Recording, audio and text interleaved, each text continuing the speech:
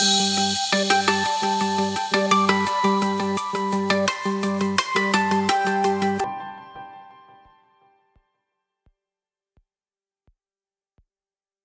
and welcome to Trending Pet Food, the industry podcast where we cover all the latest hot topics and trends in pet food.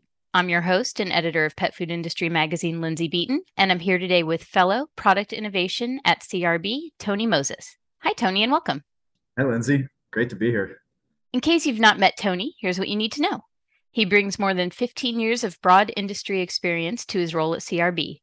As a fellow, he drives innovation and assesses industry trends to help clients navigate the unique challenges of highly technical and novel projects. Prior to joining CRB, he leveraged his experience in the food ingredient, packaged foods, and pharmaceutical markets, working with companies ranging from Fortune 100 to pre-revenue. His drive to deliver safe, high-quality products to consumers in an efficient production environment has resulted in multiple product launches, equipment commissionings, 4 peer-reviewed articles, and 1 patent. He also served as principal process engineer with ConAgra Brands and senior research manager with Givaudan. Moses holds a doctorate in chemical engineering from the University of California, Santa Barbara, and a Bachelor of Science in Chemical Engineering from the University of Nebraska.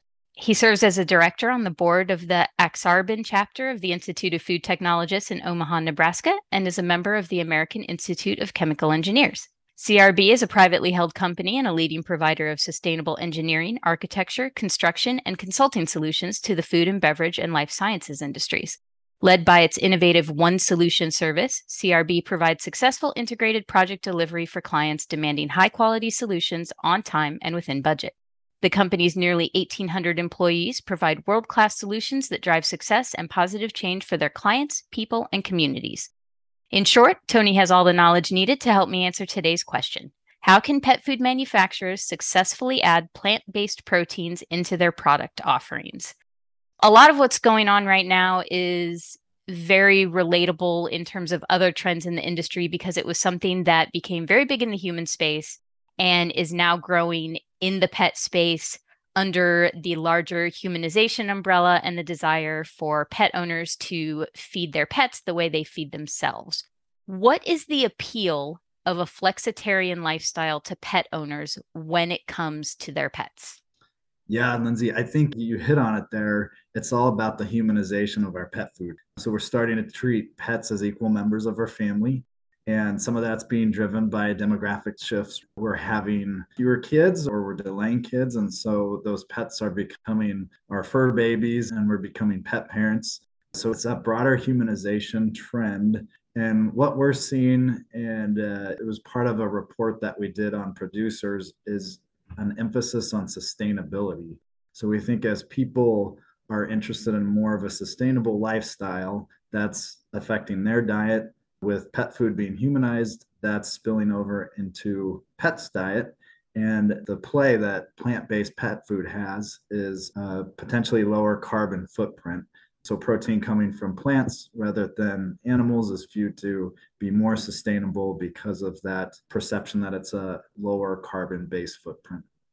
Before we dive into what the considerations should be for a manufacturer who might want to add plant-based proteins into their formulas and really get into this trend, do you think it's a trend that is for everyone? Have you seen some manufacturers jump into it perhaps before they're ready, just because it seems like such an overarching prevailing trend? There are other ways to be sustainable besides introducing plant protein, but it's very popular on multiple avenues. It's popular from the sustainability perspective. It's also popular on the trend of alternative proteins, which is linked to sustainability, but is also its own trend. Yeah, it's a great question. I'd say there was a point in time, maybe 2 years ago, where plant-based gave you instant credentials as being sustainable.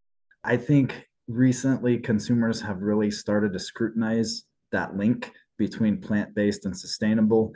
Like you say, there's a movement with regenerative agriculture, right? So showing that your agricultural practices put carbon, or at least don't release carbon from the soil, is another way that pet food manufacturers, consumers are looking for sustainable products out there. You're seeing people starting to measure their carbon emissions, whether that be primary, secondary, or tertiary sources. So you're seeing a lot more rigor imposed on the industry on what really will be sustainable or not. Even some of the new SEC rules are impacting that, we think. So, yes, there are likely some producers out there that jumped in going after that plant based claim and that link to sustainability, that it might have been maybe not the right long-term move for them, especially considering all the complexity that plant-based protein can introduce into operations when you're replacing it for animal-based ingredients.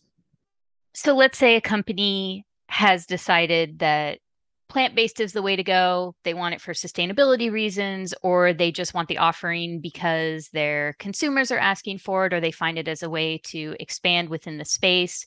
What are some of the considerations they really need to take a look at the beginning before they can even launch this? What do they need to really sit down with and go, okay, this is something that's going to suit us. This is something we're prepared for? Formulating pet food is actually, I think, a lot more complex than human food. A lot of times that pet is eating the same food day in, day out.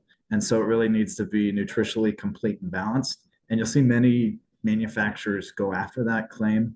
So that would be, I think, top of my list that I would consider before jumping into this market is the nutritional content of a plant-based food versus an animal-based food.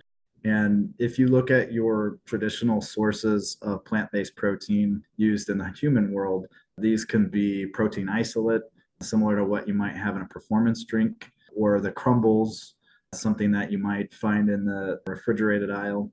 Those tend to have very different nutritional profiles than the animal-based products. And there's several things to consider there. The macronutrients, the protein might be the same. You might be able to get it kind of an apples for total protein content, but your fat and your sugars and starches are going to be different. In general, your plant-based protein sources tend to have minimal fat in it. So that's going to be a big difference from your animal-based protein sources. Same with sugars and starches. They tend not to have much of that, right? They tend to be protein isolates. So that's one thing I'd look at. And then I'd also look at the micronutrients too. A lot of the animal-based sources tend to be pretty rich in vitamins and minerals. Think of the liver that often is a byproduct from the rendering industry. And that's going to be really rich in micronutrients. And most of your plant-based sources don't tend to have those micronutrients. So I would look at my nutritional label and profile, and then I'd probably want to think about what else do I have to add to my formula to make up for where I'm missing those macro and micronutrients that I want to have in there for my claims. It sounds like when all is said and done, the composition is going to be pretty different in terms of the materials that you're using to accomplish the end goal. How does that affect the actual manufacturing process? Yeah, that's a good call. So the material handling may be different. And then even some of your equipment and room design could be different. And I'll get to an example for that. But if you switch from animal based sources to plant based, a lot of the animal based come in 50-pound frozen blocks that are ground and shredded. So you need freezer space, and then you need equipment to lift those big blocks and kind of break it up. If you switch over to a powder, so that maybe a soy isolate or concentrate, now you're handling either 50-pound bags of powder or you've got a big bulk bag unloader. So you could be talking about very different ways of adding the raw material. You could be talking about new equipment to that, adding new equipment to your process line or your manufacturing facility. And then from a safety standpoint, you really need to consider the combustibility of those powders. Powders can present an explosion hazard. And if that's the case, then you really need to think about how you're handling those, making sure that you're preventing ignition sources from coming into contact with those powders. And then your housekeeping might be different too. One of the challenges that you have with powders, and think about like a sack of flour in your kitchen. If you bump the sides a little bit, you've got flour all over your kitchen, not just in that one little area. And so you need to think about housekeeping and how you clean and get that dust down from every nook and cranny. That would be the biggest impact. If you're going to add additional macronutrients or micronutrients for fat as a macronutrient, if you're sticking with plant-based, that tends to be a liquid form. So you might be pumping things in from buckets. I would imagine most manufacturers want to avoid solid fats like palm and coconut oil.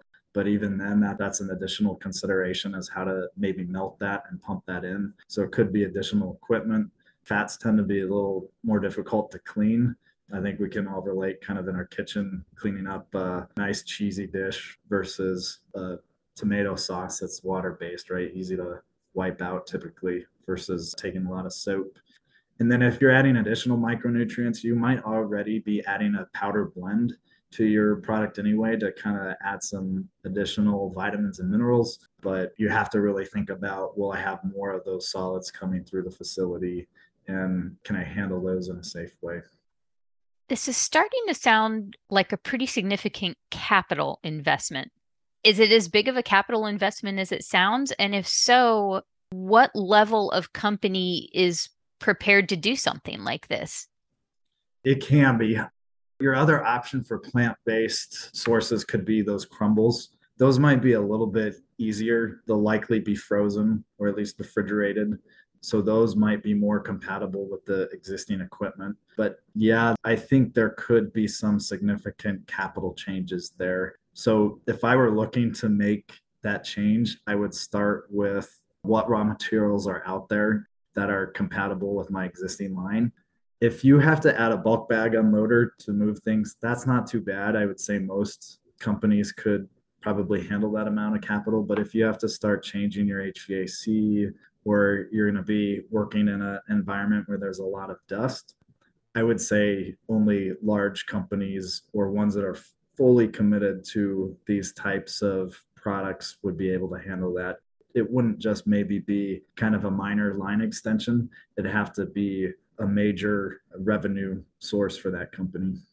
I guess my next question then is being a company that primarily or completely formulates plant-based, is their capital investment in terms of equipment and supplies much different from a company doing meat-based formulations? Or is it if you have the equipment, you're good to go, the equipment is the same, it's just a matter of not having all the pieces to do both? If I were a company considering it, I kind of start with the thought exercise of how far can I push my formula without having to do major reformulation or change my capital and see if that moves the needle enough. A lot of pet food processing facilities have a mixing step. If you're just adding minor amounts of a new ingredient, that might be something that you can do by hand. And that could be relatively little to no capital there. But if you start to make major changes and you're moving significant amounts of new raw materials through the facility, that's when the capex can start to pile up. Since we're already kind of into it, I want to keep going. Other than explosions in money, which are the downfall of many a good idea, what are some of the other top challenges or roadblocks that a company that has done the initial analysis, decided this is worth it, need to be prepared for that they might not have come up with in their initial analysis? Pets are picky eaters. So there's a couple of things kind of wrapped up in that. One is changing the pet's food can be really difficult.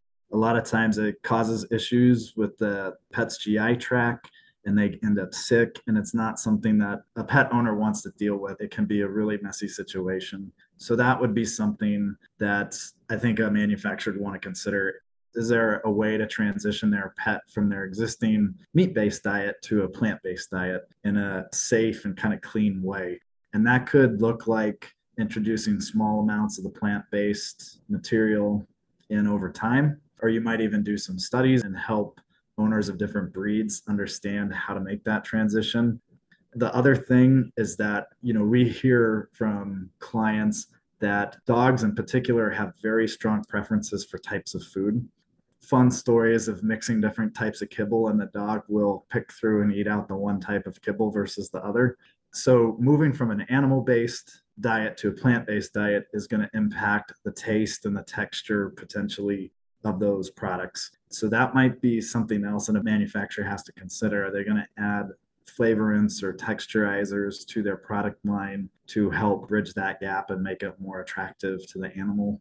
We're seeing a lot of movement in the raw pet food area. There's been some great growth in that. And some of the thinking that I've heard behind that is animals prefer the taste of raw meat, again, especially dogs, to cooked. And so moving over to plant based is a step even further from that raw animal based taste and experience. I think that would be something else that producers would want to consider and help pet owners with that transition. Expanding into a space that is a subset of a larger space is always some kind of investment and always involves some kind of risk. But there are a lot of destabilizing economic forces at work right now that could make something like this even more of a risk than usual. What are some of the economic factors that a company currently looking to introduce a plant-based option into their product line? Maybe they're going to release in the first quarter of 2023 or the second quarter of 2023. What are some of those things that they're probably grappling with right now? And how can they effectively move through that if they really want to get their product out on the market? For this, the two big things that come to mind are supply chain stability and inflation. Supply chains are interesting everywhere, right? Like any industry, the shorter the supply chain for this, the better. Every port and cross country trip that you can avoid reduces your risk of your supply chain being disrupted. I think the unique component for plant based protein right now is the industry is undergoing some significant change. We've all seen the headlines for some of the refrigerated plant-based meat manufacturers, Planterra, Beyond Meat. They're struggling. I'd say the other side of that discussion is the frozen-based value add players like Conagra, Nestle, Kellogg seem to be very bullish on this industry. So right now we're at an inflection point where we're seeing different producers having different success stories. If I were vetting a supply chain, I would want to make sure not that it was short, but that it was stable as well. It's not a producer that's pivoting, maybe looking for something to fill an existing gap. I'd want to make sure that they were committed to being in this market and there for the long haul. I think inflation is a really interesting story in the plant based world right now. We mentioned that there is a little bit of slowing growth for plant based meats right now. So that you would think would be good for inflation. Demand is letting up a little bit. Hopefully, that means there's less price pressure. The one thing I'd consider in the pet food space is that a lot of these materials used for plant based proteins are also used in the human supply chain. The animal based are, but that's typically not their primary focus.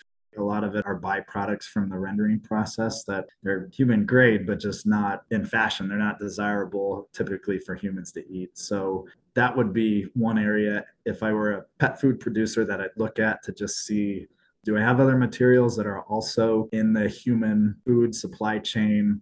What are the dynamics around that? Do I expect that to offset what slowing growth is doing for price pressures? If there's somebody who's at the very beginning of this journey and we haven't scared them away, what is something that you think they need to be prepared for when they begin considering adding plant-based formulations to their profile? Where should they really start their journey? Using animal based protein versus plant based protein, making that change is very complex because of the impact on formula and the nutritional completeness of the product. So I would start by having the discussion that if I just replaced some of my animal based protein with plant based, would I like that product? Would I like the way it looked, it tasted? Could I make that in my existing facilities? And would that have the right appeal to a consumer? Could I say made with plant based protein, 6 grams, a claim like that? Would that be appeal enough? Would that move the needle enough? And if it wouldn't, then you might have to start making some of the difficult decisions about investing capital, significant changes to formulation, and then you can see what benefits that brings. as well as the costs in terms of formula complexity, production or operational complexity, and then capital costs. So I'd start with trying to move the needle a little bit, seeing if that got what we needed. And then if it didn't, then push the needle further and see if the benefits are worth the trade-offs there. How difficult do you think it is for companies to walk that line between there's this big trend, it's becoming popular. Obviously, pet owners in general are going for it. There's clearly a subset of pet owners going for the plant-based trend versus what do my consumers want?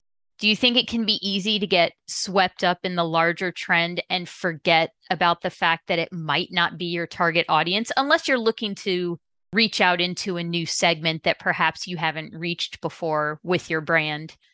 Do you find that that happens, or are people pretty solid in terms of resisting a trend if it doesn't suit what their particular audience is going for? We normally have the opinion that trends come and go very rapidly in the food and beverage industry. And it seems like COVID has accelerated our expectations for what can be delivered when. So, usually, when I work with a client to plan a new facility, we talk about all the different ways that we can flex with low capital. So, my response to that would be it's really challenging, even for the best of us, to discern what is a trend that's here to stay and what isn't. And so we really should plan for facilities in mind that have the greatest degree of flexibility. I think the sustainability trend will continue to see that for years to come. It's been one of those things like health and wellness that continues to be there year after year. But how we get to sustainability, I think, will change. It's a pretty new thing, especially within our food. So I think that manufacturers would be wise to consider plant-based as an option, but look at a much more holistic picture than that. For example, within the facility, they could look to minimize energy, go to zero waste facilities. You've seen it in the beer industry a little bit where people are trying to use renewable energy and putting that on their package. So I would say plant-based is likely part of that, but I wouldn't put all my stakes on any one solution within the sustainability realm. I think it needs to be a broader approach.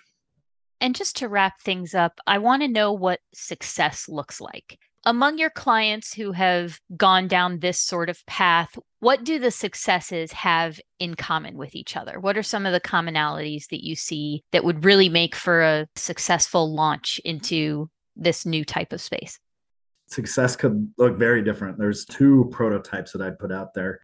One is a company whose mission is built around sustainability and plant-based lifestyles. And they might go all in on this because it is core to what they do. And you'll even see companies out there doing this that are working to educate consumers on whether an animal-based diet is even needed for companion animals. They might even have a veterinarian on staff or consulting, and that's part of their marketing material. So I'd say that's one model, the all in. And you tend to see that being core to personal values of people at the company as well as the mission of the company. The other model that I'd say plant based or maybe sustainable products is almost a line extension of what they're doing. So it's giving people options. And so you can see that companies might substitute instead of meat chunks, they might have plant based chunks in one of their line.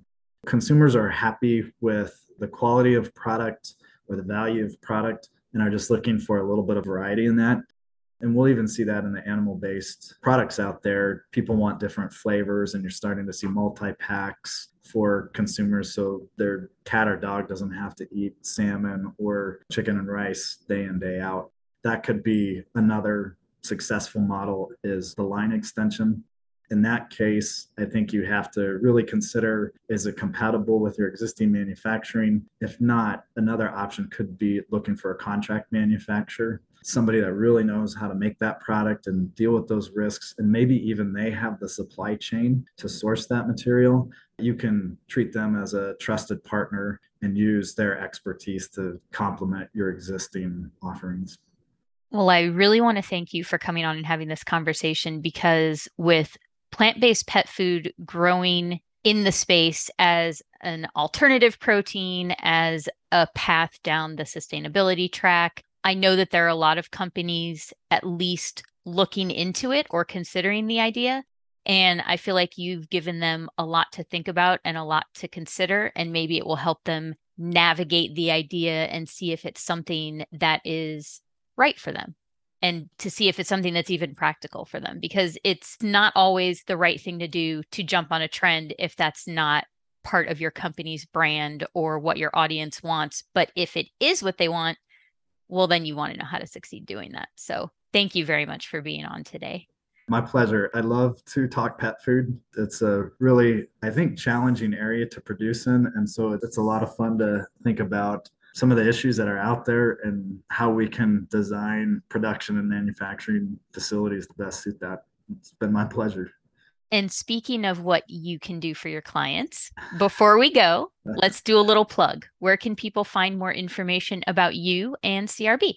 The best place would be our website, crbgroup.com.